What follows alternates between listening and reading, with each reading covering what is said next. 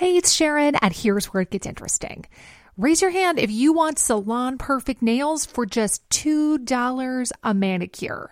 Yeah, me too. With the Olive & June Mani system, you can say goodbye to expensive services that take hours and hours and love your nails more than ever. I would know. I've been doing it for years. Get 20% off your first Mani system with code PERFECTMANI20 at oliveandjune.com/PERFECTMANI20. That's PERFECTMANI20 at oliveandjune.com/PERFECTMANI20. Cool fact, a crocodile can't stick out its tongue. Also, you can get health insurance for a month or just under a year in some states. United Healthcare short-term insurance plans, underwritten by Golden Rule Insurance Company, offer flexible, budget-friendly coverage for you. Learn more at uh1.com. This episode is sponsored by R.W. Knutson Organic Just Tart Cherry Juice, a welcome addition to anyone's sleep routine. Pace Case, if you know me, and you do, you know that I'm working all hours of the day, all hours of the night. So the sleep that I do get has to be very good sleep. And I'm always looking for ways to up my sleep routine. Sometimes I'll read a book to go to sleep. Sometimes How in The Bachelor? That book keeps me very awake. It's very engaging. That never puts me to sleep. I will sometimes just put down my cell phone after a long day of looking at a screen. It's nice to get some time away from the screen. I also will incorporate some R.W. Knutson Organic Just Tart Cherry Juice. It truly makes you go to sleep a little easier. It's the thing you need to help you drift off into the dreamland. As more and more people are looking to prioritize sleep, Organic Just Tart Cherry is having a moment thanks to Tart Cherry's potential sleep-related benefits and potential to aid in muscle recovery when you get those gains like clues. We're seeing this in the viral Sleepy Girl mocktail trend on social media. R.W. Knutson has a whole lineup of natural juices with zero added sugar, so you can feel good about adding them to your wellness routine. It's all about celebrating those daily wins. Organic Just Tart Cherry Juice is made from tart cherries, which may help you get a better night's sleep because they have natural melatonin. R.W. Knutson crushes only 100% real ingredients, so you can crush everything you do. Pick up a bottle at your local grocery store today. It's the Game of Roses. Welcome to the Game of Roses. This is the Game of Roses. Welcome to the Game of Roses.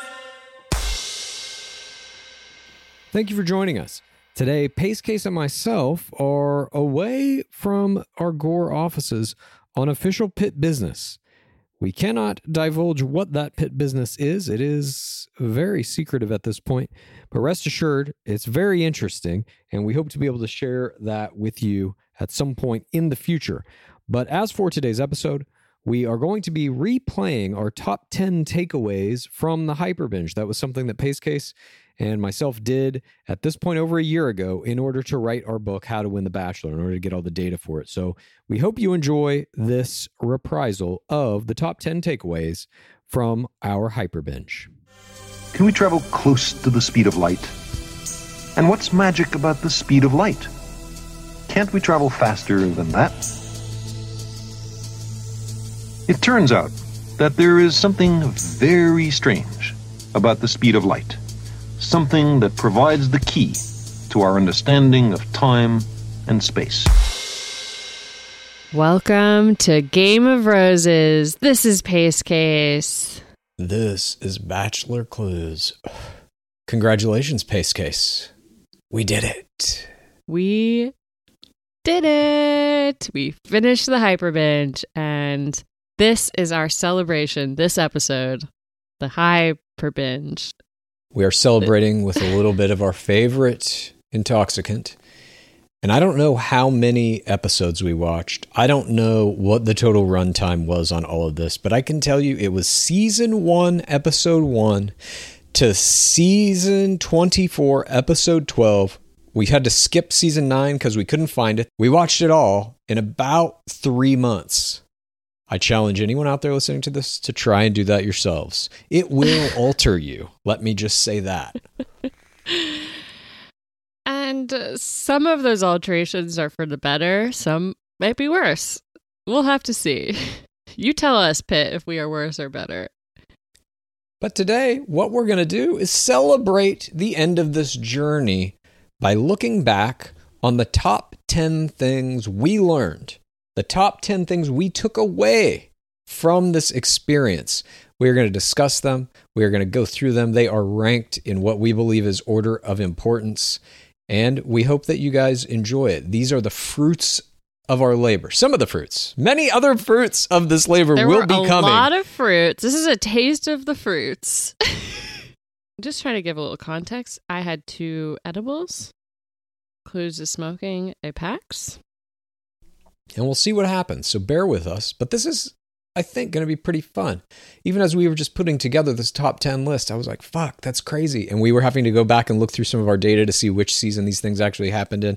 And it's bringing me back into the hype binge. I'm immediately transported right back to my chair in the moments we were watching these events. And as we learned in the interview with Shoya this week, the hyper binge is like your womb, your safe place, and you are sad to have left it. She didn't say those exact words.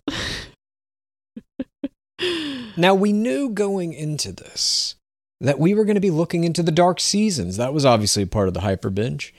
And we were going to see racism, misogyny, homophobia, of course. And indeed, we did see those things. That was no surprise, though. The things we are going to discuss now, the things that are in this top 10 list, are things we didn't expect, things we had no fucking idea even happened in some cases, things that have given us such a broader understanding of the game as a whole now that we know them. We feel these are kind of the most valuable things we have taken from it. The things that we think everyone who truly is a student of the game should know moving forward. Because, as I said, not only did I not know these things, in some cases they changed my mind about things I thought I knew. Wow. It also changed the way I looked at the show. I mean, should we just get into it? Should we just get into the 10? Yes. Coming in at number 10 was the evolution of limo exits. We now know there are 8 types of limo exits in our beloved game. You got your Grandy, your Standy, your Kringle, your Sidecar, your It Takes Two, your Aloha, your Tot, and your Blandy. I always forget that one. We had no idea when these came into the game. And we've just become so used to what the game is like now, especially for somebody who just started watching it in the last 4 to 5 seasons. You expect all of these things. You expect that someone's going to come in a full body costume of a fucking animal or something. You expect that somebody's going to ride in a sports car or an ice cream truck. You expect these things. You're certainly not expecting everyone to come up with a Blandy handshake and just say, hello, this is my name, bye, which is what we saw of all the limo exits in season 1. But it continued pretty late in the game. The first non-Blandy in history was the first Standy, first stand-up. It was performed by a player named Tina. We do not know her last name. If anybody can give us this information, please reach out to us.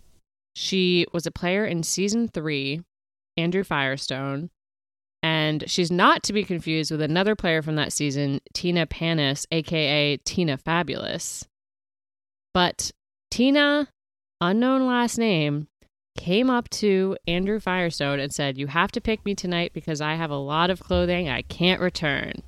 A fun little joke. It barely even translates as a standy. You're like, is it a prepared line? And upon examination, it is. And marked a huge turning point. And just to define the standy for you, this is a limo exit where someone comes out of the limo and has a prepared performance. That can be a line. It can be a pun. It can be a dance. It can be singing a song. Sometimes it involves props. But this is the first time we see it. Someone comes out of the limo and says a joke. Now, the joke lands flat in this case. Andrew Firestone is so rich He doesn't understand the concept of returning clothing. So the joke does not work, but nonetheless, it was an attempt. She rehearsed this. She wrote this, of course. That is a standee. And this, again, is the first time in the history of the entire game we see someone exit a limo and not just walk up to him, literally shake his hand and say, "Nice to meet you," and walk in the mansion. Season 3. And that was just that, a standee, one line. How far do we have to go before we get Alex Dillon in a full-body sloth costume? Or modern standee, Carly Waddell performing that karaoke song, dressed in a full sort of princess outfit, carrying a karaoke machine, prop work. We're just going to go through some of the first non-Blandy limo exits now. It wasn't until season 10, Andrew Baldwin's season, that Tina Wu did the first Kringle. A Kringle is when a player gives a gift to the lead. It's named after Santa Claus, or Kris Kringle, who features prominently in our beloved game. Tina Wu gave him a fortune cookie that had a fortune in it that said, "Your dreams will become reality." This was the first gift given. A fucking fortune. The symbolism of that. Incredible to me. Tina Wu actually made it pretty far. She made it to 6th place that season. Was it the power of the Kringle? Probably. We saw another limo exit enter the arena. Season 13, Jason Mesny. We had the last limo exit, the Omega limo. Emerged from it a woman named Shannon Bear. She was a dental hygienist, and she performed the first tot in history. She came out of the limo wearing these monster teeth, fake teeth in her mouth, took a big smile at Jason Mesny and took him out. And it was a, tot related to her career of being a dental hygienist. But nevertheless, and it was subtle, it was only covering her teeth. She removed it immediately. But this was our first tot we ever saw in the history of our beloved game. And tots, of course, at this point, have a rich and diverse family of several that we've seen. Dolphin costumes, sloths, all manner of wedding dresses, Claire Crawley in a pregnant stomach, Queen Bachelorette, Yo-Yo. She came out in a unicorn head. All of that starts here. Yeah, we've seen a couple men emerge in full body armor, including Chase and Nick this season. And again, this didn't come until season 13. Shannon Blair breaking ground with what seems like in that moment insignificant. She wears a pair of false teeth. How could she ever know the tots that would come after that? They knew it was something special. They gave her the last limo exit. Well, imagine you've been doing this show 13 seasons. You've never seen anything like this. 13 seasons it took to get to that point. That was something that blew my mind.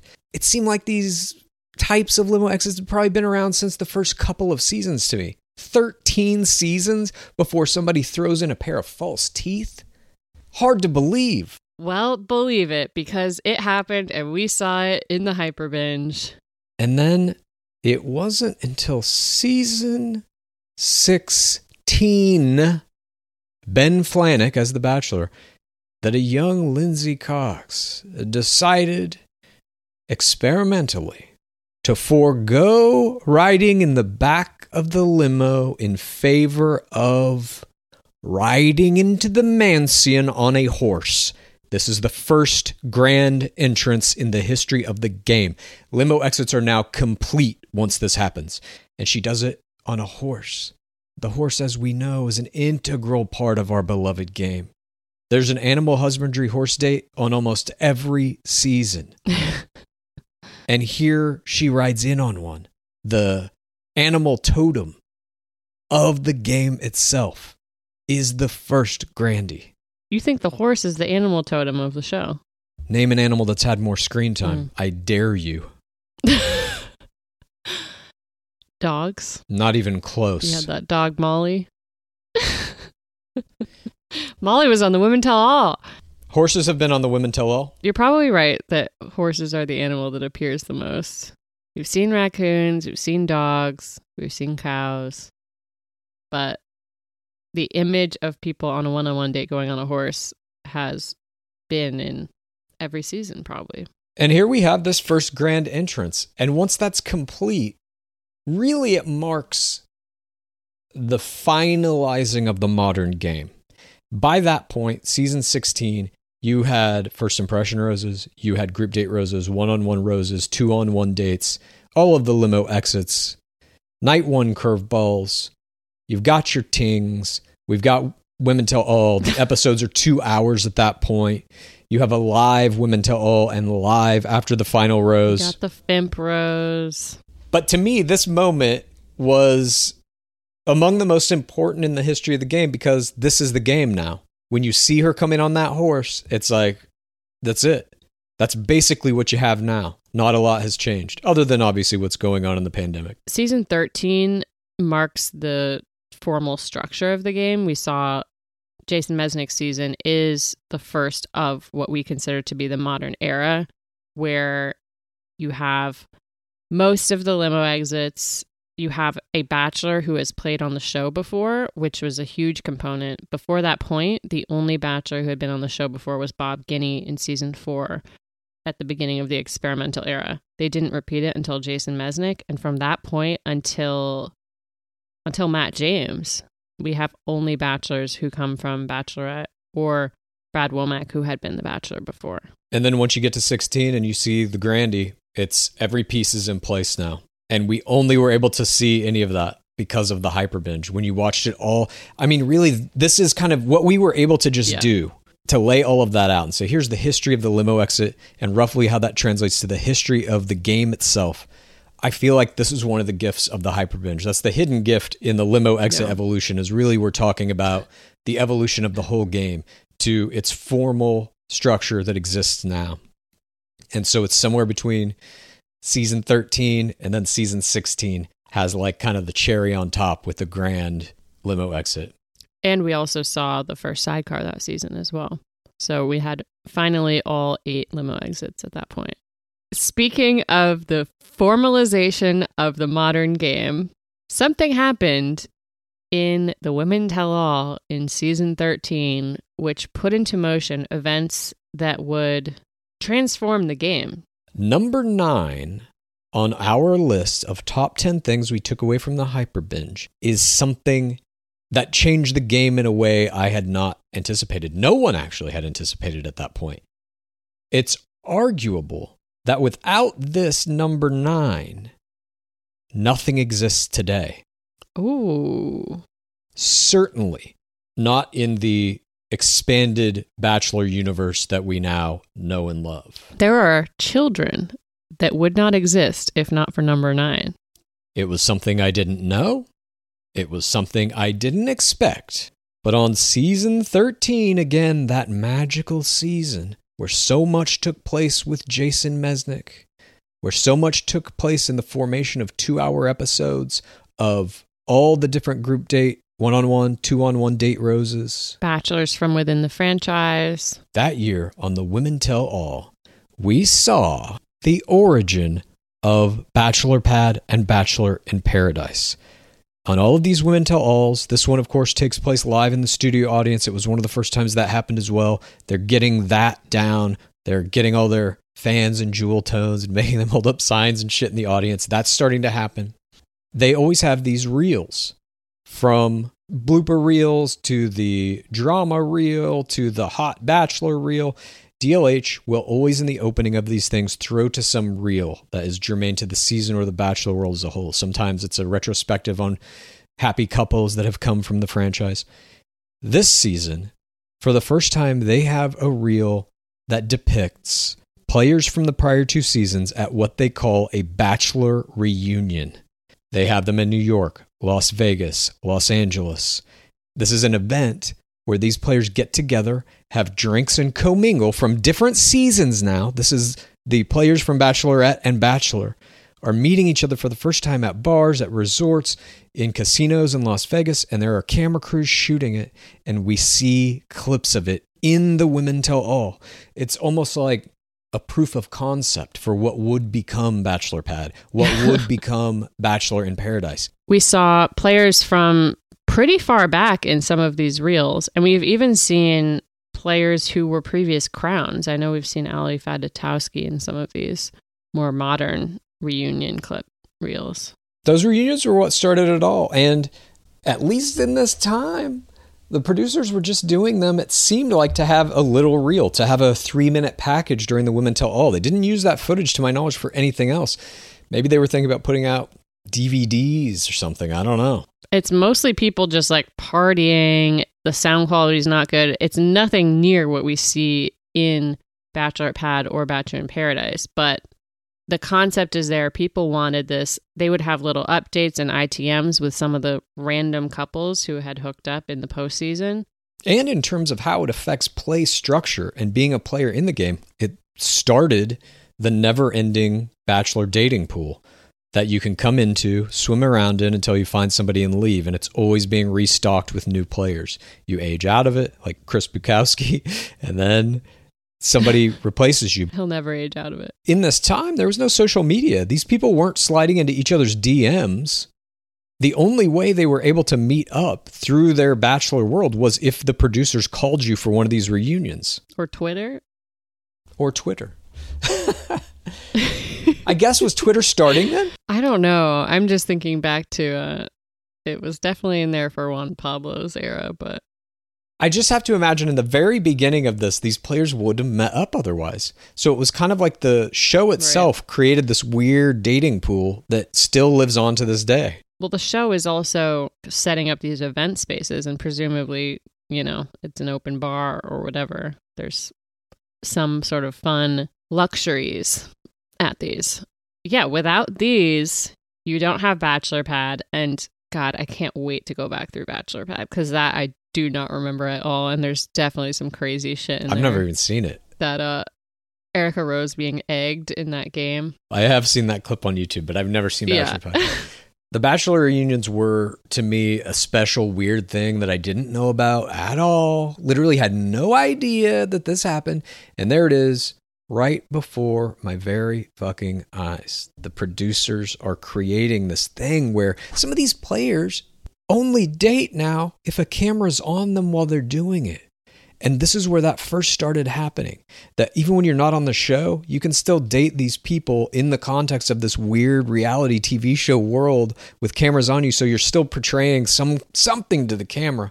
Whether we see that footage or not, whether it becomes a TV show or not, if you're on a date with somebody and there are 4 cameras shining in your face, you're going to be doing whatever you do for the cameras. Yeah, it's so interesting because, I mean, I literally saw that Chase and Nick had already started liking some of the Instagram photos of women on Matt James's season.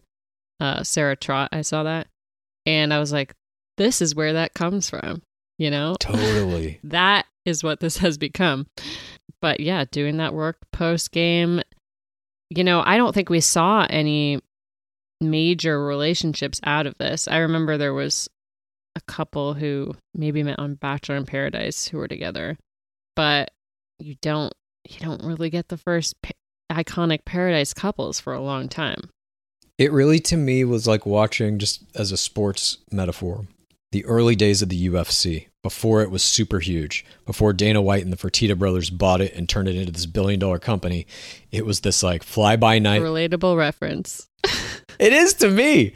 It was, the early version of it was like only true hardcore fans were watching it. And the people who were playing the fighters in it weren't like making a lot of money. It was just kind of keeping them afloat. Now you've got guys making, literally Conor McGregor made like $100 million a couple of years ago. So it has elevated to that. And I saw in these people at these Bachelor reunions, those early UFC fighters who were just getting the shit kicked out of them for peanuts, but they're building something, an empire that will allow future players to make millions. And that's exactly what it does. Jade and Tanner make millions, they win millions, the millions get taken away. Speaking of things that have been taken away, a huge takeaway for me from this. And look, I was expecting this. I was expecting there to be some more misogyny than we see even in our modern current era. I was expecting that. But this next item, revelation number 8, it really smacks you in the face. Oh, God. This is what we are calling the boob zone. The first 5 seasons, they all have these very open conversations about boobs from the leads, from the players, from Dark Lord Harrison. We have the first Bachelor, Alex Michel. He's slinging mud on boobs. He has a conversation with Amanda, who ends up being his ring winner, about her fake boobs. There is so much focus on fake boobs in the early seasons. We have ITMs of women describing other people and how they paid for their assets. We see all these zooms and these long, drawn-out reels of tits and asses. And it is unbelievable. And it really makes you realize that we just live in a completely different era where this shit just is not acceptable, or people would watch it and be like, what the fuck are you doing? They have all of the drama reels at the Women Tell All. You always have this, what they call a drama reel now. But DLH would introduce it as either the claws come out, or he would say the cat fights begin. When you put 30 women in a house, there's going to be cat fights. One of the Women Tell Alls, Dark Lord Harrison asks a woman about her boob job while she's in the hot seat. 'Twas at this moment that Bachelor Clues and Pace Case found themselves overwhelmed with a sense of nostalgia that compelled them to spend the next 37 minutes poring over the thousands of pages of notes they had compiled during the hyperbinge in service of finding every reference of boobs in the game's history. The following are excerpts from that search. Andrew takes her to get a massage. Kirsten is self-conscious about her chest because she doesn't have fake boobs, and she feels that's all guys want. These are various boob notes in Andrew Firestone's season. Boob montage, dark season moment. One-on-one time, Andrew takes her to get a massage. Kirsten is self-conscious about her chest because she doesn't have fake boobs, and she feels that's all guys want. Andrew excuses himself for a second. The girls talk to each other about their boobs. Dark season moment, season 6. Boob reel. Krista, there's so much silicone around here. If I were allergic, I'd be dead. All of my search results in my drive for boob are my Bachelor notes.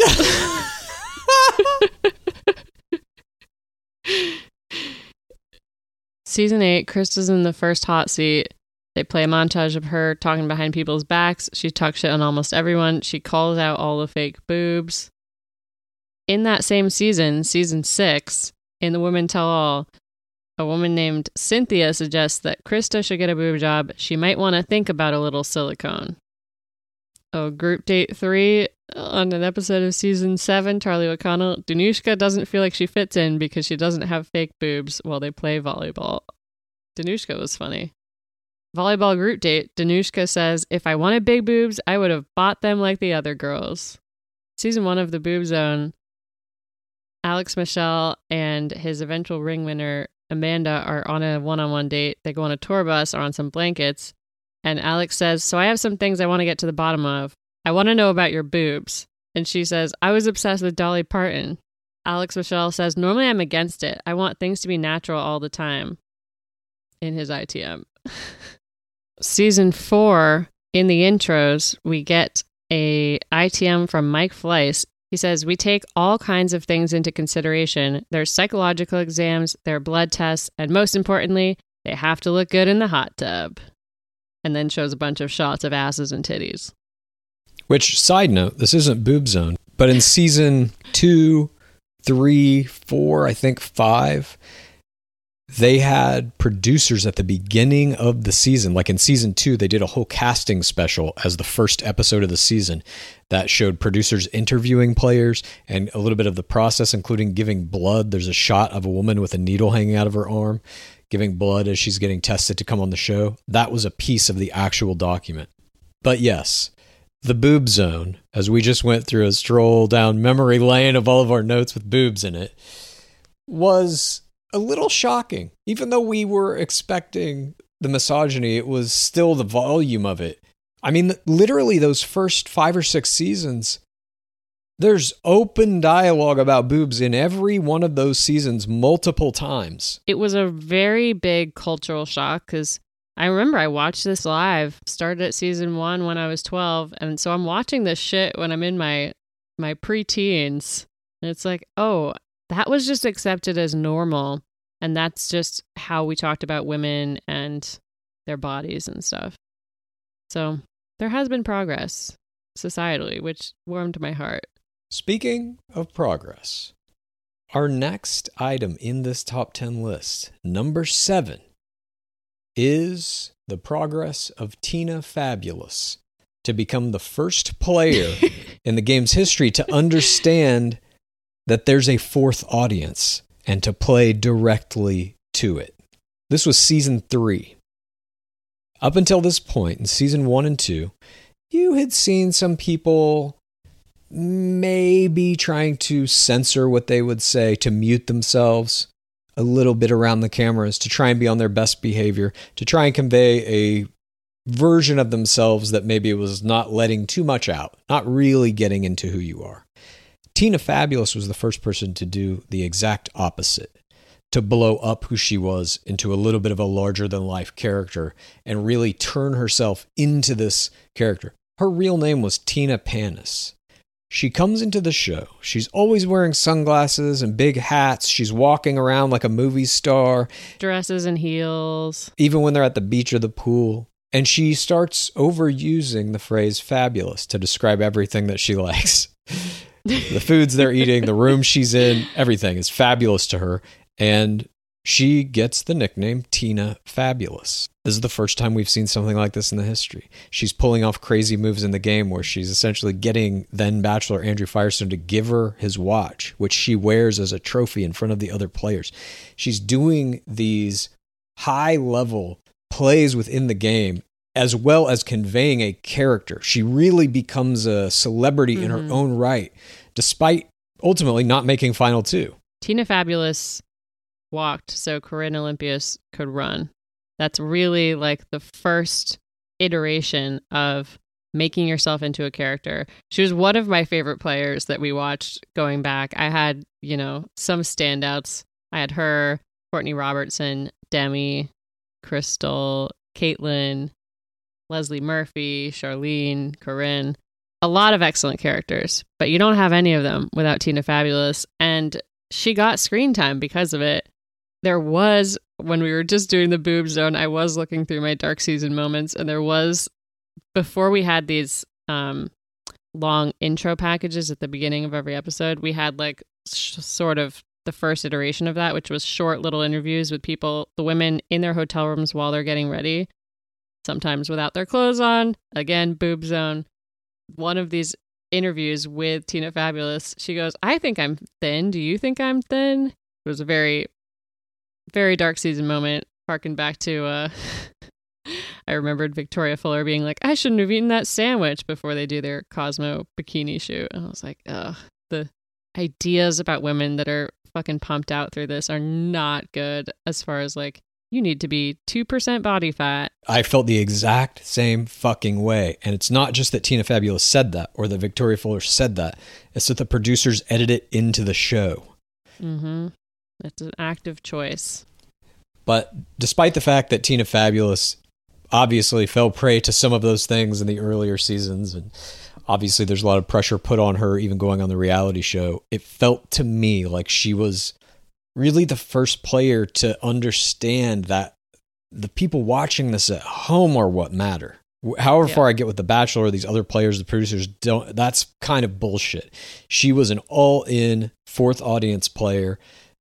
Very rare to see, especially in season 3, she had already cracked that code.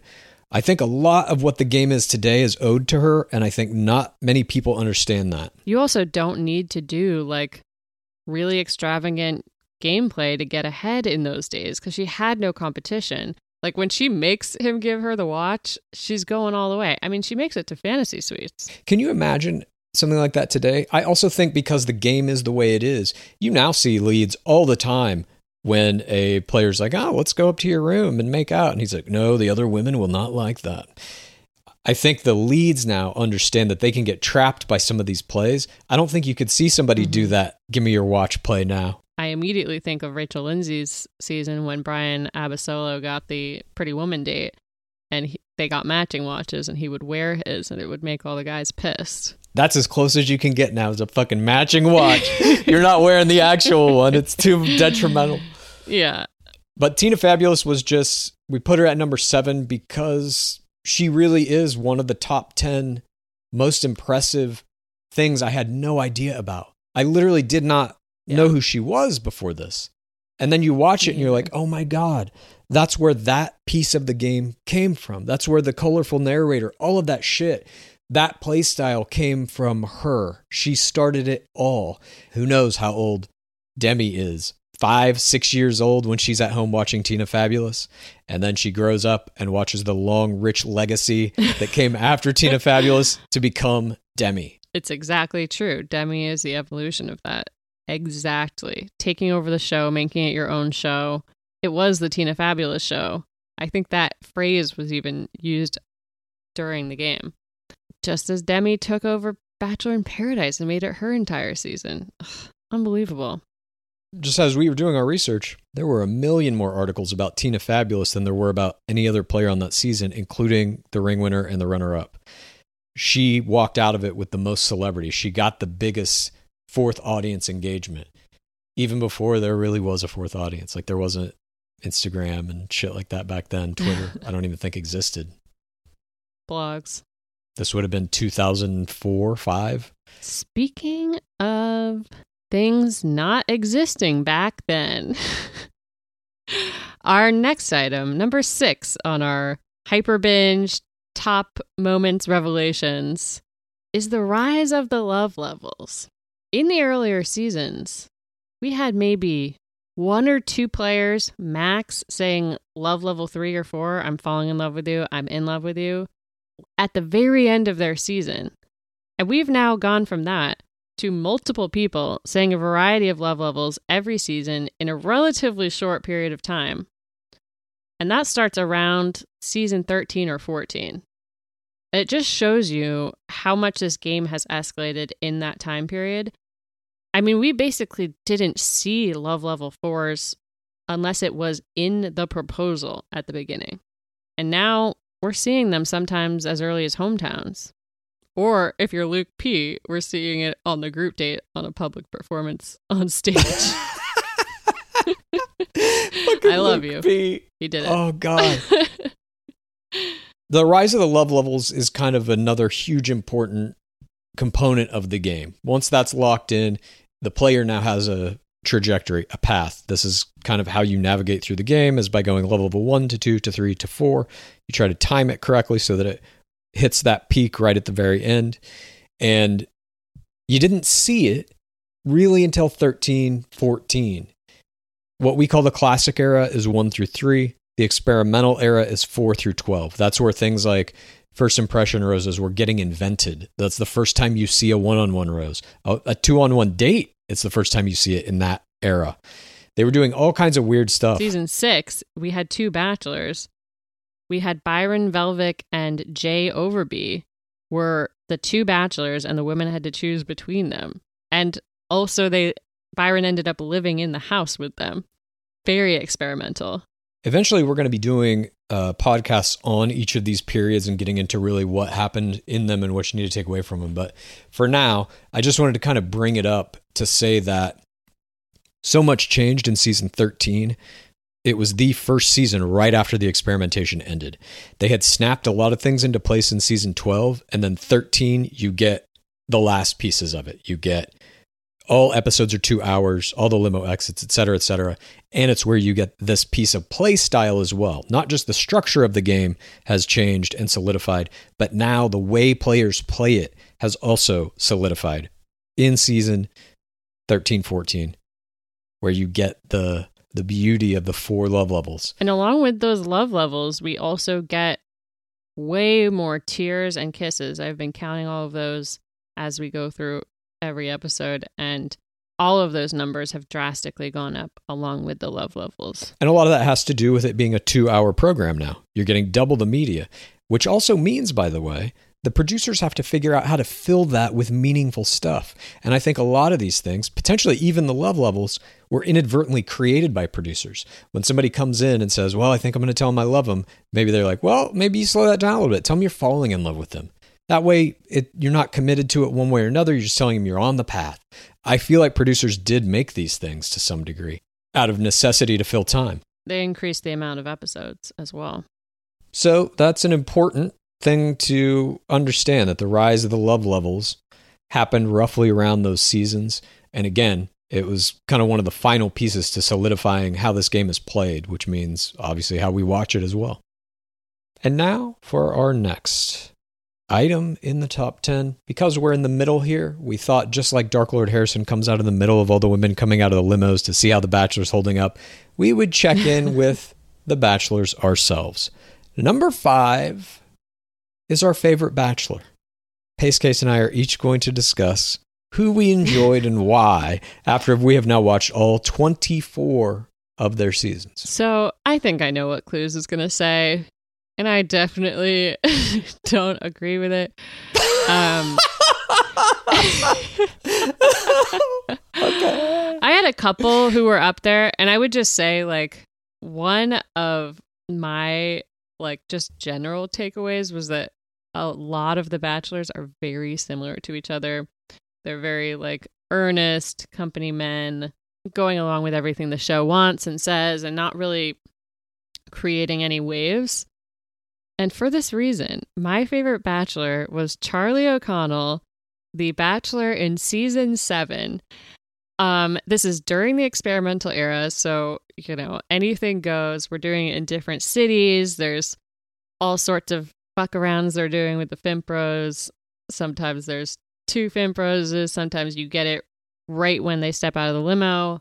But Charlie O'Connell is the brother of Jerry O'Connell, a famous actor, and he kind of doesn't seem to have, like, this job, doesn't seem to really be a serious person in the slightest, which is very different from a lot of the previous Bachelors, especially in this era. You have Andy Baldwin, he's the Marine doctor. You have Andrew Firestone, they focus on how he's a wine owner, and Jesse Palmer, who's an NFL player.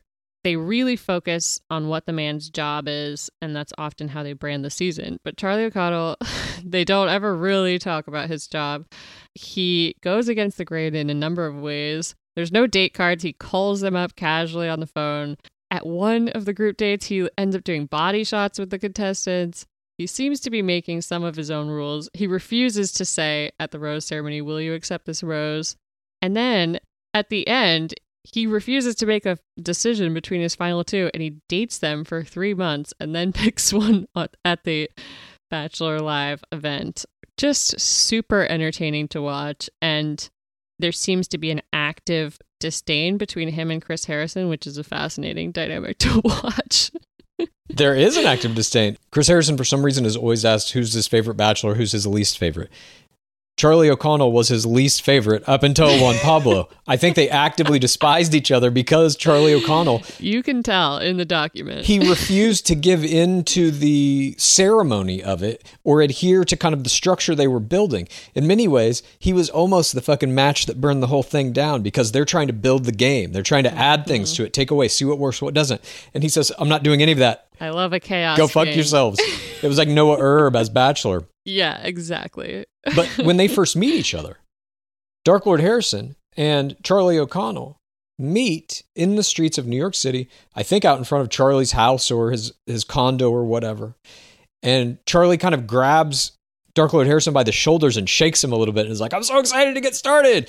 And you can see it immediately. This is their first meeting. And I fell in love at that moment. Dark Lord Harrison is... shaking the Dark Lord. Dark Lord Harrison's offended on every level. He doesn't want to be touched. Certainly you can't shake him because it's conveying that Charlie has more control of the situation than he does. And again, Charlie does this throughout the season up until the very end, even what you're talking about, where he's like, I know the show's supposed to be over, but I want to keep dating both of these final two outside of this situation, and then I'll have my decision for you later. And they have to adhere to it. And Dark Lord Harrison hates this shit. I'm going to be Polly for a few months, and you just have to accept it and film it. He creates little bits and like little songs and like little... He's just always fucking around. And I definitely don't think he ever was saying the phrases they wanted him to, such as like, I see my wife in this room. Like, I would laugh so hard if he had actually said that. He's like clearly looking for just like someone he can fuck around with. And it's very entertaining to watch. Listen, I loved him. I mean, hands down, my second favorite Bachelor. But my favorite Bachelor, of course, was the greatest player of all time, Nick Viall. Now, you might be asking yourself, well, why do you find that to be the best season? Why? Why is that your favorite? Yeah, you are Bachelor? asking yourself that. Why? I mean, Charlie created a whole fucking TV show within a TV show I was watching. As I said, he's number 2 for sure. But for me, Nick Viall represents a very unique thing in The Bachelor. Something really that we've never seen before in anyone else. Yes, he was a double runner-up. Yes, he had a full run on Paradise. We all know that. Oh my God, your face is like glowing. Like you're describing like the most beautiful human being in the universe. It's like a sports writer who likes writing about Michael Jordan. This is my Michael Jordan. I don't know what to tell you. And in the season... You just got a pace case glow right there. I can tell you have real feelings. I gotta go. Okay. Oh shit. That's what gets me out the pit. I'm like, I can't get a glow about Nick fucking Viall. Oh Jesus. I'm sorry. Continue. Go back in. Ultimately, the crown is the final reward. It's like winning an NBA championship. And for him, that's all that matters. He has the ring now. And the ring is the choice. When the producers say, you're the next Bachelor, the game is over for him as soon as he gets that call. He doesn't give a fuck about the show now. He's won the top honor. He doesn't want to find a mate. He is now living through the most hollow moment of his life. It's like when an Olympic medalist has trained whole life, 20 fucking whatever years, and they go to the Olympics and they know they've got one shot and they win the gold medal. What is it like the next morning waking up, knowing that that's done now? The whole thing you trained your whole life for just ended. That's where Nick Viall is on day one of shooting. There is a sorrow, a somber sadness to that season that no other season had. Support for today's episode comes from OneSkin. If you have sensitive skin, you're going to want to hear about OneSkin's scientifically proven topical supplements. This is face, eye, body, shield, and it can all be used with any of their other products, which are free from over 1,500 chemicals and preservatives that can make skin red, irritated, or itchy. Their products are safe for sensitive skin. It's just one of the reasons they've earned the Skin Safe seal of approval. You got to keep that skin glowing if you want to be keeping up the level of face play that I've got going on. And OneSkin was founded by an all-woman team of scientists. Their products are backed by extensive lab and clinical data to validate their efficacy and safety on all skin types.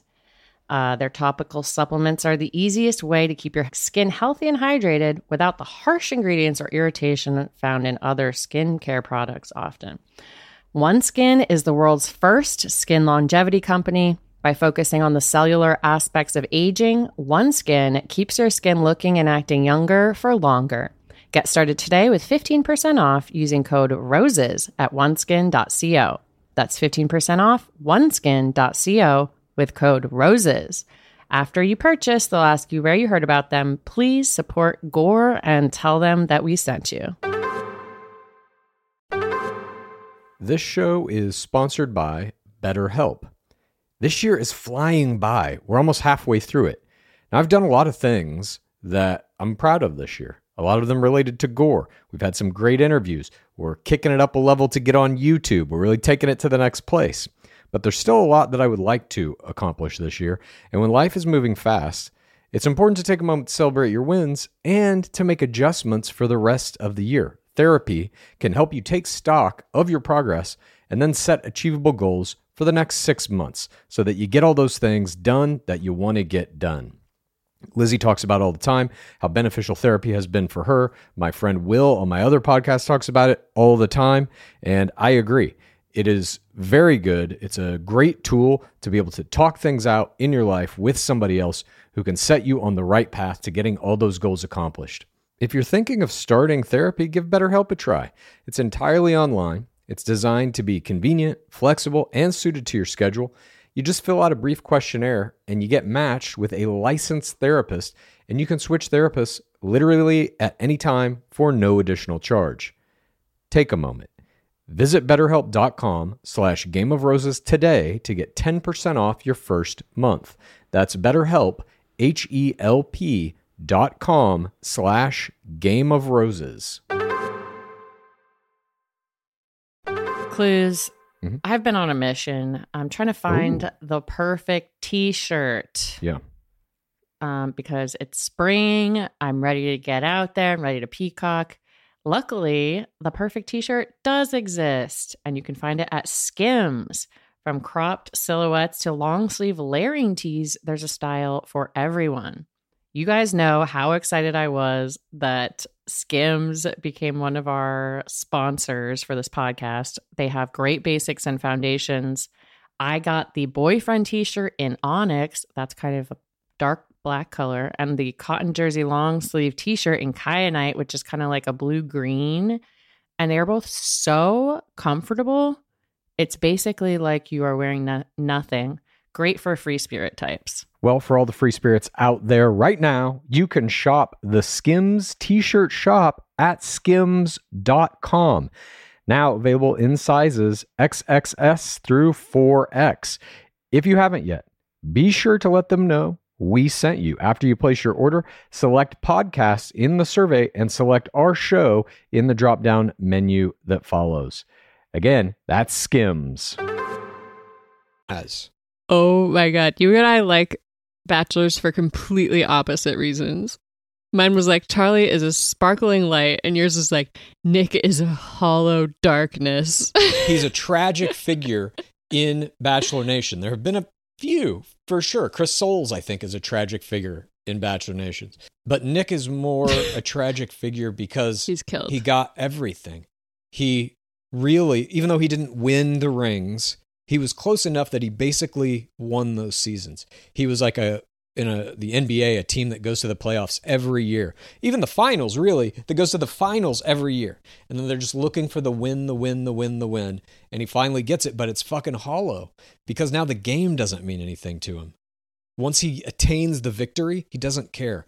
And that season is just so fucking brilliant to watch through that lens. Please, anyone, go back and do it. Think of him as a man who knows he can never taste greatness again. And watch everything he does in that. It will blow your mind. I mean, was he our saddest bachelor? By far. Probably. By far. Yeah. And is it any coincidence that his season was shot during the literal months Donald Trump won the presidency? You think he was nervous about the election? No. I just think the way the media is presented, the world that The Bachelor looks like in that season is the world that's about to fucking jump into the Donald Trump 4-year nightmare. And it's all right there. Rachel Lindsay lands that season, lands in Finland for Fantasy Suites, walks off the fucking plane and hears Donald Trump just got elected president. Now she has to go have a date with Nick Viall. Yes, it tainted that season. It touched it. And it's in there. Like, there are the Make Corinna Great Again hats that look like Donald Trump hats. Mm-hmm. That season to me, and Nick Viall as a result of it, is just one. It's the most interesting that exists from a perspective of kind of cultural record. The other ones are, like, the ones that were happening during Obama were like, it's a fucking good time. Sean Lowe, that season's fucking, that's just fun. Nothing crazy happens. It is fun. He's like, I'm here for the right reasons, and fucking... Catherine's like, me too? Tiara. Oh, Tiara's the best one. And Tiara has full fake IFI. She's fully acting that she's got hypothermia and all this shit. Tiara held up for me. I was like, I had remembered her as being amazing, and then she just was. So it wasn't a big revelation, but God, love her. Absolutely. And there were a bunch of those seasons that had just like fun shit. But I'm telling you, that Nick Viall season, it changes. Mm-hmm. And it also sets a tone in kind of what players can be, because you're now watching a player himself as the lead, as the Bachelor, watching people play. It's the first time you really see like a master player watching other players play, and you can see him rewarding the things that he likes, like Corinne's overbearing playstyle, her hyper aggression. He himself had that playstyle in his rookie season, and so you see him reward her and keep her around. It's fantastic to watch if you watch it through this lens of that. The darkest lens imaginable. I don't know. It's more interesting to me than the surface level jokes and stuff that we're used to. It had a different level to it. That's all I'm saying. And by the way, it gave us fucking Rachel Lindsay. He was part of that plan. No, undeniable. I would rather watch Nick Viall's season again, but I definitely preferred Charlie O'Connell as Bachelor. By the way, I also loved watching Matt Grant with Shane Lamas. I was very struck by how much I wanted real love to happen when I was watching back all these seasons. Maybe Clues and I had completely opposite views of this whole thing. I totally agree with you. I loved that relationship. That was, to me, the most genuine relationship I've seen yet in the show. Even what Sean and Catherine had to me wasn't as genuine as that. I really loved them together. I was sad they broke up. And I think that my want for there to be real love and relationships that comes out of this is stronger than I had thought before doing the Power Binge. Because I was like, I think it's fueled sort of some of my Bachelor alternate universe theories, because I'm like, I want there to be a universe where it works out for them. It's very optimistic. I suppose that is just kind of a cliffhanger style thing baked into the very show itself. Will love happen? And will you believe it's actual? Mm-hmm. That's kind of another layer of that now. The lie is, yes, we're helping people find love. And now it's like, well, you know that's going to be conveyed one way or another. They're going to lie to us about that. Or is it real? And I do feel like it was real with them. You're right. It seemed very fucking genuine. Yeah. I remember just one of her hoojies. She gently gets on him, climbs on him from a wall, and it's so cute. This guy is British, Matt Grant. He's from London, and he calls her his little monkey. Oh, I love it when my little monkey crawls on me back. So yeah, season 12, if you want to hear that exact accent that Clues just did. I mean, it's not that good. His is better. Speaking of some of our favorite players in Bachelor history to watch, there was one player who is up there for my favorite player of all time. She is with me as well. I think she may be my favorite player of all time. Yeah. The most fascinating person to watch. She was our first villain champion that we have ever had. And also our first real overt player that we ever had. I'm talking about Courtney Robertson from Ben Flajnik's season. Holy fucking shit. Courtney Robertson is our number 4 most important item of information, piece of data, new thing we didn't know about that we took away from the Hyperbinge. She plays, I would probably argue, the best single game in our show's history. That's saying something. I don't know if I can go there all the way with you. What Madison Pruitt and Hannah Sluss did on PP's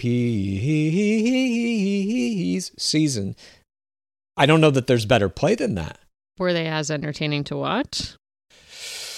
Oh, no. I would say that Maddie and Hannah are not as interesting to watch as Courtney. Yeah, fuck, I don't know. That's hard. That's another whole podcast. What was the greatest single performance? Her first audience game. I mean, her first audience, like maybe she's the best first audience player, you know? We can divide them by who is the best player of each audience. She had Ben Flajnik from the very beginning, and then she just fucked with everyone in the house the whole time and got through it all, and it was absolutely incredible to watch. We will be doing a Gore All-Stars episode about her. She was a villain by episode 3. and then just continued to be a more heinous villain in each episode and kept winning and winning and winning. And you were like, he's going to see through it. He's going to see through it. Never fucking sees through it. She wins the fucking ring. She's tattled on over and over again. Doesn't work. Doesn't take. She would have been an incredible bachelorette. She would have been probably the greatest bachelorette of all time. Because she would be the saddest, darkest bachelorette of all time. Because you could tell what she really enjoyed wasn't even winning. Yes, she was competitive, but what she enjoyed was the manipulation. What Nick Viall enjoys is the winning. He just uses the manipulation to get to it. He doesn't really care about the manipulating. He likes the victory. I think Courtney Robertson liked the art of manipulation because it wasn't for her just about moving to the next round and getting the ring. It was about fucking these other players up. She was so fucking brilliant to watch. And also, she's playing in an era, season 16, when we don't really yet see the rise of proto players or multiple audience players. So if you have a strong specific audience game, which she did, her first audience game, as you said, I agree with you, is unmatched. We've never seen a first audience game like this. A complete, total mesmerization of the lead. This man is a zombie for her. It is incredible to see. Yes. Those other players didn't stand a fucking chance because that was still in an era when there wasn't a lot of competition talk being put in the document. People wouldn't talk about it in that way. It was still kind of verboten. All of her ITMs are about winning, gameplay. This other player is playing a dumb game. I'm beating them at their own game. All this kind of shit. And you're just like, oh God, she's the only one who gets this. She's the only one who understands the sport. Yeah. She blows everyone else out of the water. There's no one even close to her on her season. It certainly is the most dominant performance of all time, bar none, other than maybe Dale Moss, which is a kind of a special thing. We need to see something like that happen again before we can determine what the nature of it is, really. We saw a very isolated incident with Dale Moss winning the whole game of 4 episodes, but Courtney Robertson just wins it through brilliance. The performance really is at a level that would have contended in any modern era game. And she was doing it against prior era players. I would love to see her play again. I want so badly to watch a actual Bachelor All-Stars season where they just have all the players are women who have played before for one Bachelor. Oh God, who is that Bachelor? I want to see that so badly. You're fucking literally describing my wildest dreams. I think it has to be someone really good. It has to be someone who people would kill for. In our game, I feel like that would be Peter Krause. People are obsessed with him and want him to be Bachelor. But it also could be a celebrity.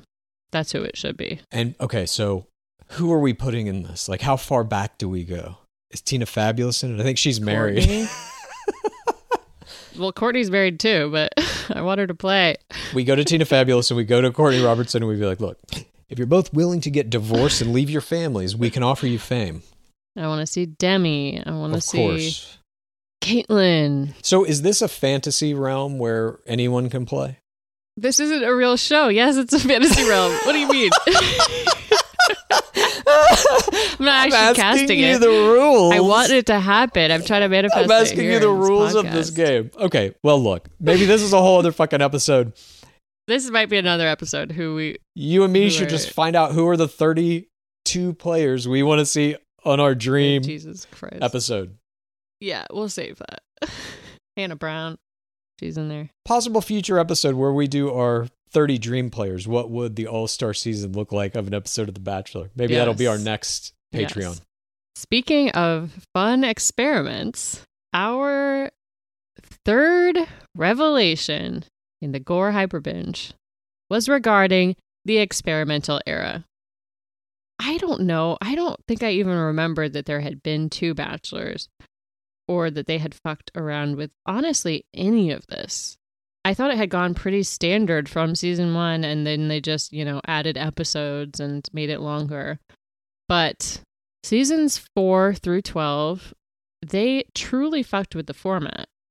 starting in season 4, they have Bob Guinea come in. He was on a Bachelorette season, so the women were already obsessed with him going into night 1. That's when we saw our first night 1 kiss, because it just amped up the stakes so much because we already knew who this guy was, and so did the women. And they don't start doing that permanently until Mesney, but it adds a great element to the game. And that was a lesson, obviously, that they learned from Bachelorette, casting their first Bachelorette, Trista, who was the runner-up on season 1 of Bachelor. We also had a mole on season 5. I had no idea that had happened. Jenny de Shirali was what they called her, the spy, and she was a friend of Jesse's, and she just pretended to be one of the players and spied on them and then filled in Jesse on who was 4TWR. It was amazing. I want it to happen again. I think it's been long enough. I don't think they're going to do it again because it's too contrary to the idea that this is for the right reasons. It makes it a little bit more of a Big Brother type show. I don't think they'll dip back into it, but it was fascinating to watch them try it. And that's why I say, too, that's a strategy. You can just do that as a player. Be like, I'll be your mole. It's a brilliant strategy. But she was arguably 4TRR, figuring out which players actually were 4TRR, because there is a delineation in the show. They're often like, oh, she's different with us than she is with you. And she would say how they were with the group. And they did get a bonus little piece of drama out of it when she finally outs herself to the rest of the players, some of whom she has befriended as a spy. Yeah, they have mixed reactions about that, to say the least. They get a little moment out of it. Maybe they would do it again. Shit, I don't know. But yeah, we saw season 5 also had the very first impression rose ever. Dark Lord Harrison emerges after Jesse Palmer meets his 30 women. They've all gone into the house. Dark Lord Harrison comes out and he says, hey, I've got a little something for you. And he hands him a rose as they're standing in front of the fucking mansion. He says, this is a first impression rose. I want you to give it to somebody tonight who makes a good first impression on you, and it means they're safe at the rose ceremony. He then tucks this rose into the waistband of his pants and hides it in his fucking balls. Jacket. That's how the first impression rose is delivered into the game, is not on a silver platter like we've become used to at the hands of the Dark Lord, but on the balls of an NFL quarterback. You're telling me football has nothing to do with this? Come on. Trish Snyder got that first impression rose, a villain on that season. Also a fun player to watch. Yeah, I've been watching this show since season 1. Theoretically, I'd seen all these seasons, but I just had blocked the experimental era out of my mind. Did not remember it happening. I had seen some of these too, but I didn't remember, like, season 4 was the first night 1 curveball. They bring the Bachelor Bob Guinea's mother out to the cocktail party, and she's talking with the women, and he has to pretend like, oh shit, I didn't know my mom was going to be here. He has like a crazy laugh like that. Oh, that was a good impression of his laugh. You remember his laugh? His laugh sounds like a dolphin, especially at two times speed when we're watching. Yeah. It is insane. We don't know if that was officially an experiment in these seasons, but his laugh was intense.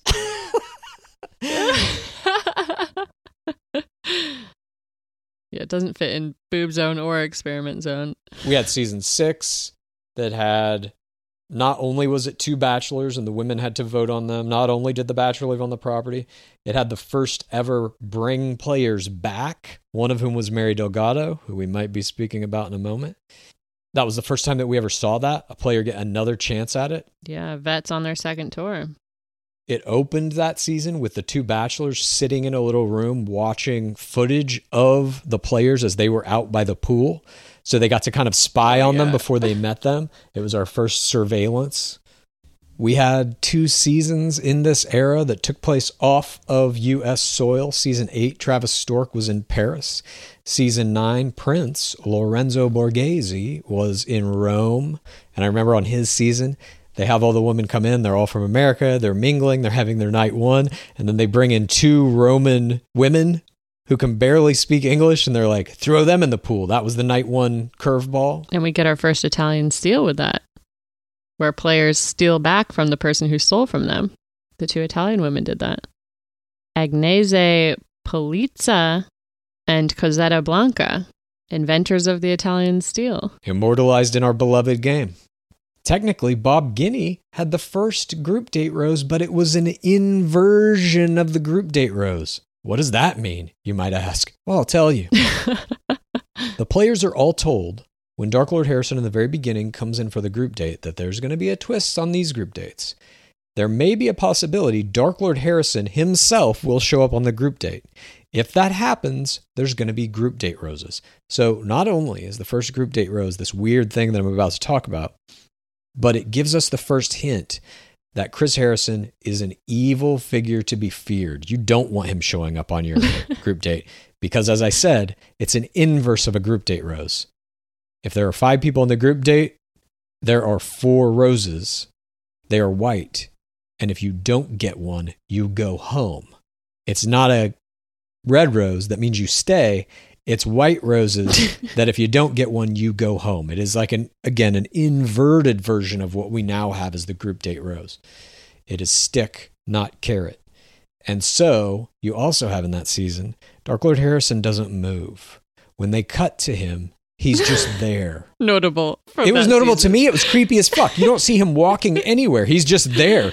The first time he shows up for the group date roses, for example, Bob Guinea and all the players are sitting outside at this cafe or like a after party of the group date.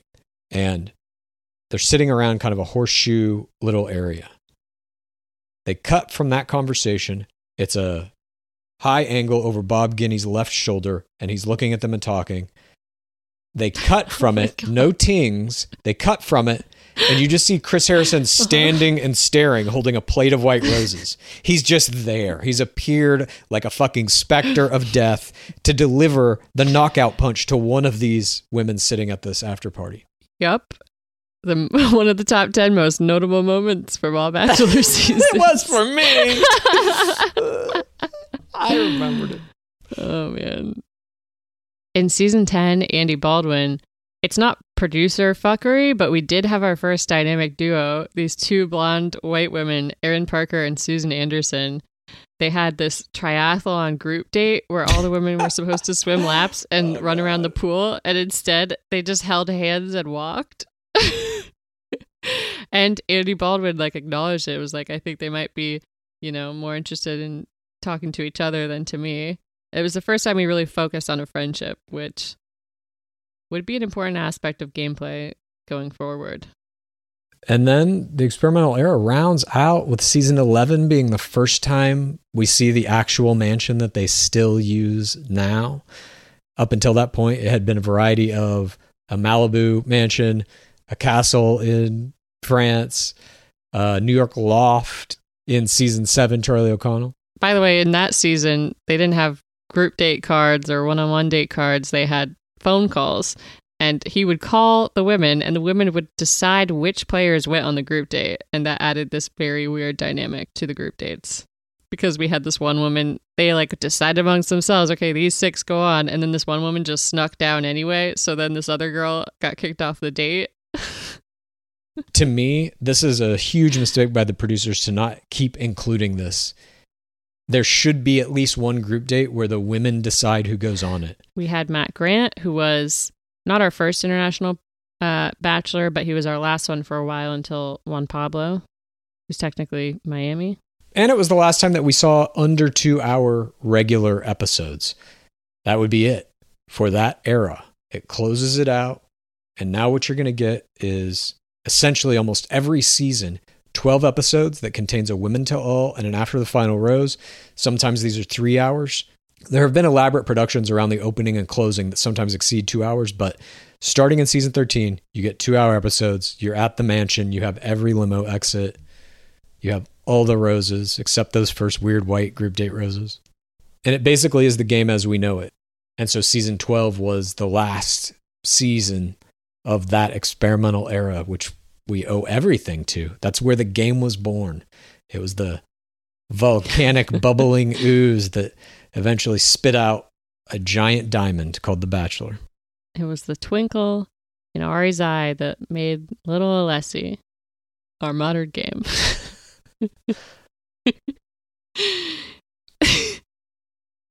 And at our number 2 most important thing that we took away from the hyper binge, we want to discuss the role of villains.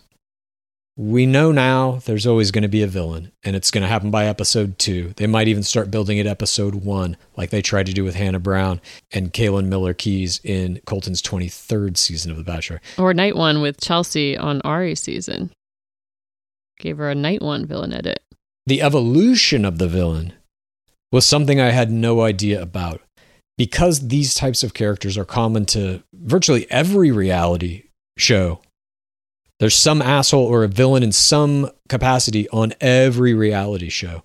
Because it was so ingrained, I just kind of took it for granted that must have been there from the beginning. That's like a piece of at least the way they composed the document, that was probably a linchpin from day one, and it was not. The first villain, technically, was Rhonda Rittenhouse on season 1, but it was nothing. She does have the first "I'm not here to make friends." She does literally say that phrase in an ITM, but it's not. She has an IFI panic attack. She shot our first gun we saw on the document. She's shooting a rifle off the back of a boat when they're on a group date, and they're flinging clay pigeons out into the sea, and she's knocking them out of the sky like nothing. But yeah, she didn't have a multiple episode villain arc. Didn't really get a rivalry with anyone. And over the seasons, the producers really did start to understand the value of the villain and this rivalry. The first 2-on-1, for example, which was designed in the experimental era, as we know, was between Trish Schneider and Mandy J. And that's where we first see rivalry being set up. This idea of pitting two players against each other specifically now emerges in season 5. And that's really where your villain starts to come from. You always need a villain and somebody who wants to fight the villain. And that is how they build rivalries every time. By the way, there wasn't even a rose on the first 2-on-1. Nor was that date the hostile environment we've come to know and love. Now, group dates take place in a swamp or out in a fucking desert, and they helicopter away and leave one person just standing there to die. Back in this era, they went to a bar and then wound up in a spa getting a massage. It was a very different 2-on-1. The producers didn't yet understand the value in making the environment itself as hostile of a as swamp possible. seance. As we saw the rise of the villains, we also saw the villains getting more screen time. Now, you've heard me talk about Quince on this program before. I love Quince. I am right now, head to toe, dressed in Quince. I got their shirts, I got their pants, I got everything from Quince. Quince is my spot for quiet luxury without paying those luxury prices. Quince offers a range of must-have items like 100% European linen under $50, luxurious mulberry silk skirts, and of course, Italian leather bags and 14-karat gold jewelry from, get this, $30. All their prices are 50 to 80% less than similar brands. And because Quince creates timeless classic styles that won't go out of fashion, you're going to have them in that closet forever. Unless you wear them out, which I may, because I literally wear them every day. I know you're wondering, how do they do it? Well, Quince partners directly with top factories to cut out the cost of the middleman, passing the savings right on to you and to me. What's even better, Quince only works with factories that use safe, ethical, and responsible manufacturing practices and premium eco-friendly fabrics and finishes, so you can feel good about getting high-quality items that are going to last you longer. Upgrade your closet this summer with Quince. Right now, go to quince.com/roses to get free shipping and 365-day returns on your next order. That's Quince, QUINCE.com/roses for free shipping and 365-day returns. Quince.com/roses. We're coming out of spring and we're headed into summer. It's a great time of year. It's a time for renewal. For me, that means reconnecting with friends and family I haven't seen for a while. And when I do, I want to make sure I have plenty of wine on hand to celebrate with. That's why First Leaf is a great option. As America's most personalized wine company, First Leaf takes the worry and guesswork out of buying quality wines, especially if you're somebody like me who knows maybe a little bit about these things, but not enough. Not enough to really make a great decision. They make the decision for you. To get started, you just answer some specific questions about your wine likes and dislikes on First Leaf's website. And these can be things that are about the people you're buying it for as well, if you're doing it as a gift. It only takes about 5 minutes to create your own personalized wine profile. Then you get your very own wine concierge who's going to use those responses to curate a customized selection of delicious award-winning varieties from rosés to sparklings and everything in between. It's all based on your personal preferences, on those questions you answered. These hand-selected wines are going to be delivered to your door within a few days, with each bottle priced lower than what you'd pay at a wine store. You even get to choose when you get the wine. Plus, every selection is backed by First Leaf's 100% satisfaction guarantee. And if you have questions about your wines, like what to pair them with, for example, First Leaf's personal wine concierge team is there to offer that expert advice. So it takes all the guesswork out. I love reconnecting with friends and family over bottles of First Leaf wine, and I bet you'll feel that way too. So give First Leaf a try. Head over to tryfirstleaf.com/roses to sign up and save 50% on your first 6 hand-curated bottles plus free shipping. That's tryfirstleaf.com/roses to save 50% on your first 6 bottles plus free shipping. Try firstleaf.com/roses. Imagine the softest sheets you've ever felt. Now imagine them getting even softer over time. That's what you'll feel with Boll & Branch's organic cotton sheets. In a recent customer survey, 96% replied that Boll & Branch sheets get softer with every wash. Start getting your best night's sleep in these sheets that get softer and softer for years to come. Try their sheets with a 30-night guarantee. Plus, get 15% off your first order at bollandbranch.com. Code BUTTERY. Exclusions apply. See site for details. Time. And this was the main takeaway for me, is that the villains are almost entirely in the editing. We knew this to be true, but it has been clarified going back. I had remembered Vienna as being this horrible, horrible villain in Jake Pavelka's season, and that she was the absolute worst. And then we go back and watch, and she's not really a villain at all. It's kind of nothing. And then she further gets victimized by Jake Pavelka, who seems like a sociopath after the final rose when he breaks up with her. It definitely wasn't as I remembered, and I think that is a nod to the editing. It was successful. It's not just the editing, it's that villains then take on this second life now in social media, but then it was still in gossip tabloids and stuff, in Us Weekly and whatever. Once you became the villain, you got a cover of the magazine, which other players were not fucking getting, and you got a big interview about who's the villain and, oh my God, what are you really like? And so now that obviously bears out in Instagram bumps. As soon as you get a villain edit, you go fucking way up. And it all started kind of in this weird middle era. And it became a goal to some degree in itself. And we see that bear out with people like Tierra on Sean Lowe's season. She purposely became a villain to get attention. And there also became many different types of villains. You had like a Courtney Robertson, who was an alpha villain. She's a villain because she's playing the game better than you. You had Tierra, who's kind of an attention villain, who's going to do things for TWR to get Sean to come look at her and fawn over her. But she's not really playing any other game than that. We'll probably do a whole separate villains episode because it is one of our favorite aspects of the game. So look out for that. The role of the villain cannot be understated. It is one of the cornerstones of the fucking game. Can you imagine now having a season without a villain? Could you imagine what that would even look like? No. It can't happen. I feel like it would be terrible. The villain turn in episodes 2 through 4 is a piece of it. You can't even have a season without it now. And something else that you wouldn't have a season without is our number one most valuable item of information we took away from the Hyperbinge. It is a person. It is a player. It is maybe the greatest player of all time. She first appeared as a player in season 4. Bob Guiney was then Bachelor. She walked away in 3rd place. She then reappeared in season 6. The Bachelor who won the double Bachelor duel, Byron Velvick, was that Bachelor. She won the ring So, this is my argument about why she might be the best player. Nick Viall never got a ring. He never got a ring. And this player played in the experimental era, arguably the most difficult era to play in, because it was so volatile. You had no idea what the fucking game even was, let alone how to play it. She was creating rules on the fly. One of those things she created was the Hooju. That's right.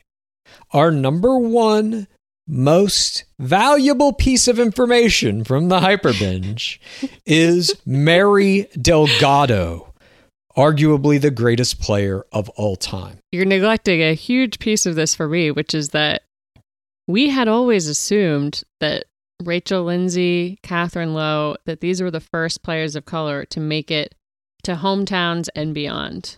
That there's this idea that we call the brown ceiling, which is where players of color do not go far on this show. Mary Delgado is Latinx. She gets third. She got a fucking fantasy suite on Bob Guinea's season, and then she gets the ring season 4. This is way earlier in the game than I thought that something like this was possible. I couldn't believe I had never heard of her. Actually, I had heard of her, but the reason is not for this. The reason is that she later assaulted Byron, and there was a whole domestic situation. They stayed together for a long time even after that, but I think that's part of why she's not a revered character in our game.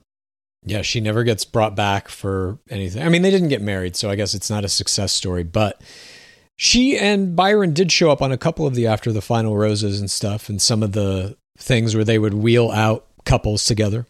And when she was the ring winner, she was 36 years old. I mean, she was breaking multiple barriers at once. Byron was the first 40-year-old bachelor. Yeah, I think about Mary Delgado daily at this point, literally. Either thinking back on her game. I mean, inventing the fucking Hooju. It's hard for me to put into words what that means to me, because I believe the Hooju is such an integral part of the modern game. And she invented it in season 6 when Byron Velvick met her for her hometown. She was out in the middle of a softball field, and he comes walking out, and she does a very fast jog to him, jumps into the air, and it's not the cleanest Hooju, but she does manage to get her legs around him. One leg. Okay, one leg. But it still is important because it's the first time we've seen that on camera, which means I have to imagine the producers did not set this up. Now they do. Now they tell you to do a Hooju. You stand over there. He's going to come up from over here, run as fast as you can to him, and jump as hard as you can to him. They probably have a video that teaches you how to do a Hooju. Then they didn't have that shit. She just made this up. She also had the first meeting of the family that took place in another language. Their family spoke Spanish when they met Byron. I mean, that season was such an insane one to even come into. There's 2 bachelors, and they're going to be living with the bachelor. He's also 40. There's just a lot of changes that season that you might not expect after 3 pretty standard seasons. And she came into that season late, like in episode 3. Yeah, season 6, she comes in with the other all-star Heather, and you have an immediate target on your back. This is the first time we've seen this in our beloved game. Players coming back, players crashing the season. This obviously is what Nick Viall did to get on Caitlin Bristow's season. It started with Mary Delgado. I was under the impression that Nick Viall was the first one to do that. It was Mary Delgado. She came in season 6 and won the fucking ring. Mary Delgado is, simply put, I think, the most important single player ever of all time. Whether or not she's the greatest, that's a debate for sure. But I don't think there's a debate about the fact that she contributed more to the game than anyone, especially because she did it in those early years. She was in 2 of all of the experimental seasons. 2 of the first ones. These fundamental ones where weird ass shit was being... 2 fucking bachelors? That's weird as shit. Were they thinking they were only going to do that one season, or were they like, if this is super popular, we should do this every season? I wonder. It could have gone differently. People didn't like it. I mean, they did it once more. They did it with Caitlyn and Britt. They did spread it out to Bachelorette. But all the weird shit they did that season was difficult to navigate, to say the least, and she navigated it better than anyone. I was flabbergasted that we didn't know who she was before this. And that's why she's our number one revelation. And her game, her style of play was really transcendental. It was a type of play that would work still today. It was about 80-20, 4TRR, 4TWR. A lot of her wanted to find love and did want a relationship. And there was about 20% that was hyper competitive and wanted to win. And it was the exact right mix in this early environment to just fucking wreck people. And it would come out of nowhere sometimes. You'd be at a rose ceremony and be like, this is Delgado's turn. She's going home. Nope.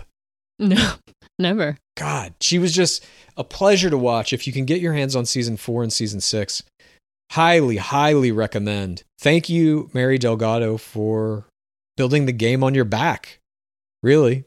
I feel like she was like a Honus Wagner or something. Early, like late 1800s baseball player. Oh, yes, of course, a Honus type.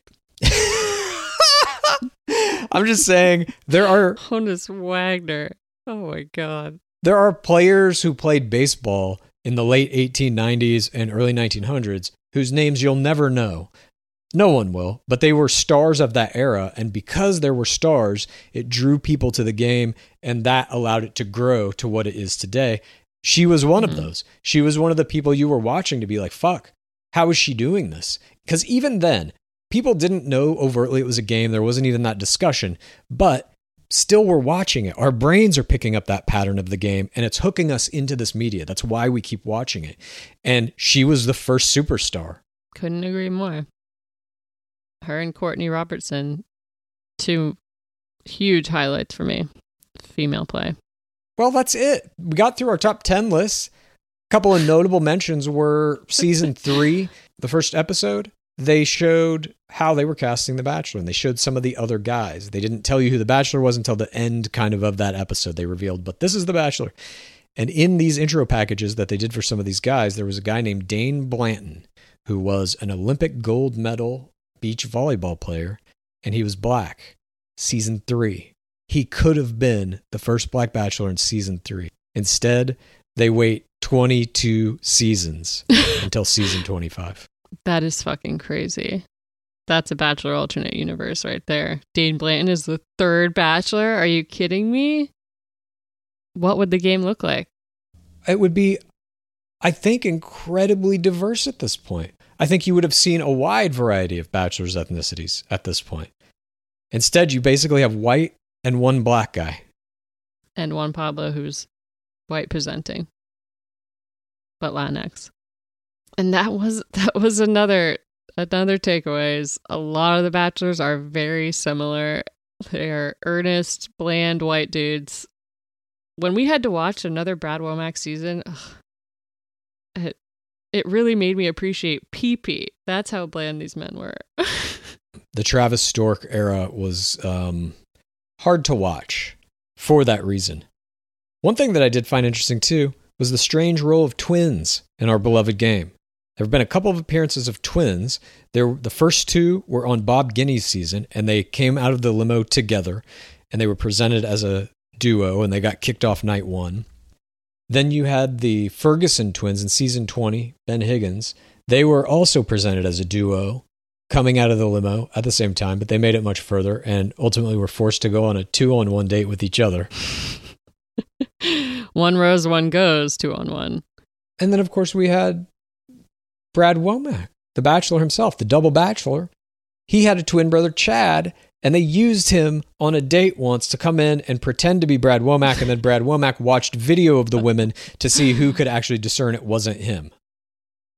It was so funny. It was messed up, though. We've had some other twins in Bachelor Nation, but never any that were featured to this magnitude. Also, Sean Lowe is in basically every season since his own season. They bring him back again and again, and as the only Bachelor of these 24 that we watched to marry his final pick, you understand why he is the Mount Rushmore DLH says he would be on the Mount Rushmore, him and Ben Higgins for Bachelors. A low point in the Power Binge was the last season we actually watched, which was Colton's season. And it is very creepy to watch back, knowing what we know now. There's just a lot of lines by women saying that he made them feel safe. And it just puts this whole different, darker spin on watching it. But also his season was filled with powerhouses of the game. We had 2 bachelorettes from that season. Hannah Brown and Tayshia, Kayla Miller-Keys, Cassie. I mean, just a lot of very strong players. Demi, Katie Moe. I agree with you. It was hard to watch back. He has countless conversations with different players saying that he doesn't give up on relationships. He'll fight no matter what. Watching that back is a little different than when we watched it play the first time now. Yeah, and Cassie trying to leave him and him refusing to accept that result. And I also agree with you. The players on that season were just fucking lights out. That was the first real season where you're like, oh, Jesus, there's 5 or 6 interesting players who were doing very high level plays. None of them yet were for audience players, but we were getting there. We were creeping into that, into a Sluss, a Pruitt. Obviously, it was the next season.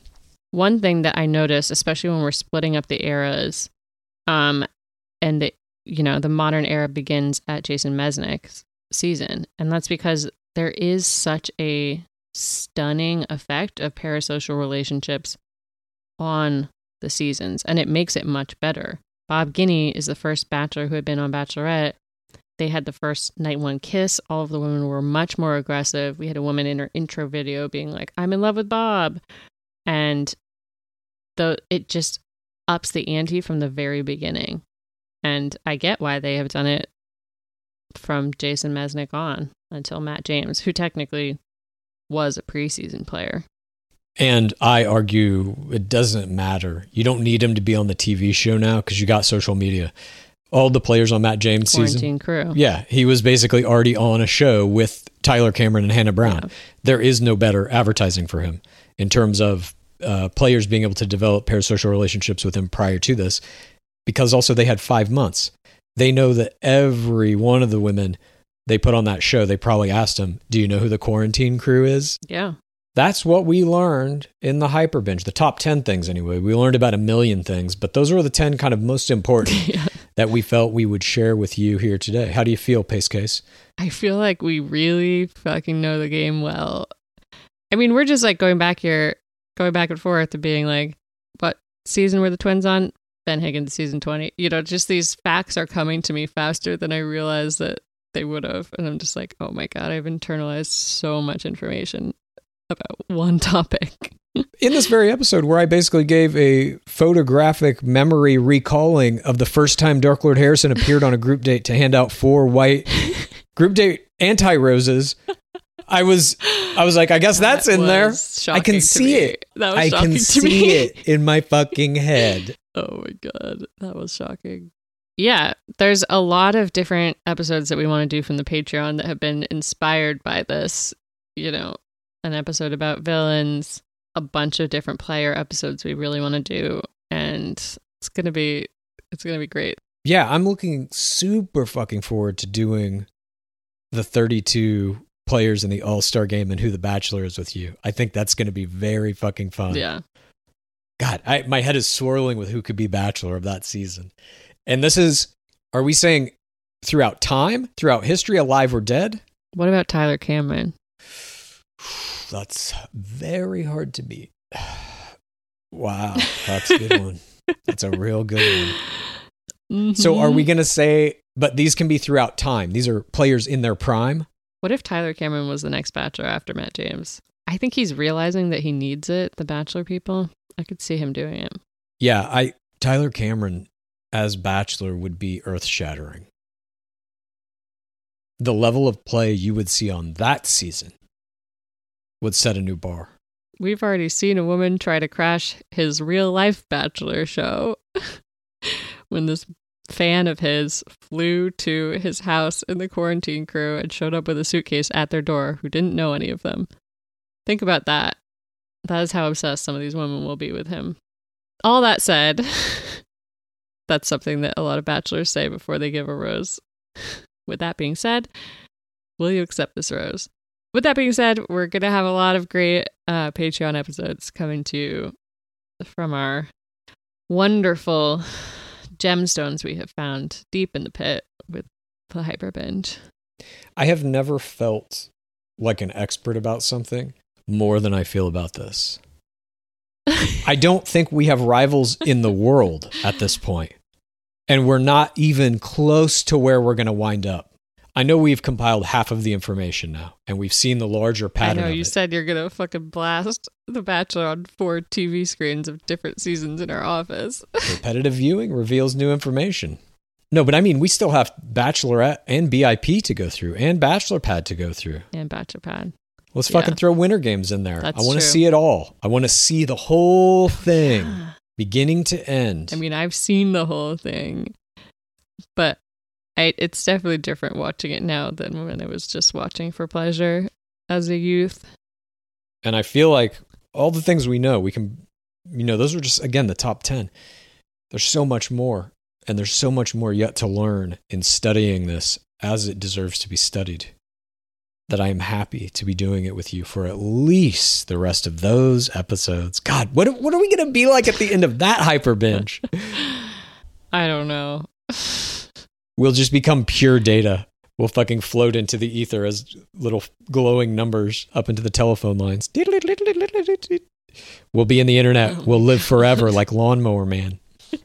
That's what happens when you hyper binge everything. What's that podcast Game of Roses like? Oh, it's like the Lawnmower Man of The Bachelor. What's Lawnmower Man? I don't know. That's a reference It's that like the 10 Moneyball people will of The understand. Bachelor.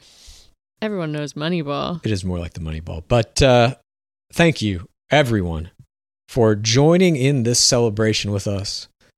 We have rambled at times, but hopefully it was entertaining. Perhaps. This has been a great pleasure to do. This was one of the most fun episodes I have ever done with you, for me. And maybe that's the weed talking, but... It could be. Maybe something to consider.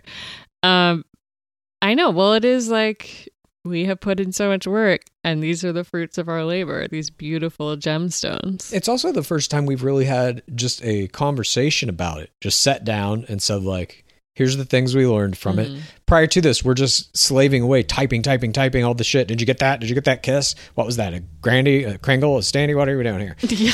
Those were our conversations about it. It's a horrifically accurate impression.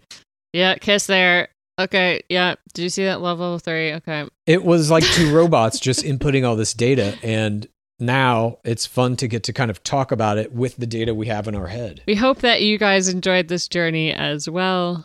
This is the first step in this journey. I think what we've learned in the Hyper Binge, like you're saying, we have so many episodes. Even as we're just sitting here talking about this, we came up with some during this that I think are going to be very good. I think the Hyper Binge is going to teach us so much more. It's going to what? Teach us so much more. Here's the thing. This information comes with the caveat that we have not seen The Bachelorette. There are things that are in here that we have said are first that might have happened earlier in The Bachelorette, and we don't know it yet. But we will have all that information shortly. Guaranteed. We will have a unified theory of existence of the Bachelor Nation for you at some point. But until then, once again, thank you so much for joining us here in the pit. We appreciate everyone who is here, obviously, and can't wait to do the next one, whichever it's going to be. Before we go, what's the dwab at? It has been 6,823 days without a Black Bachelor.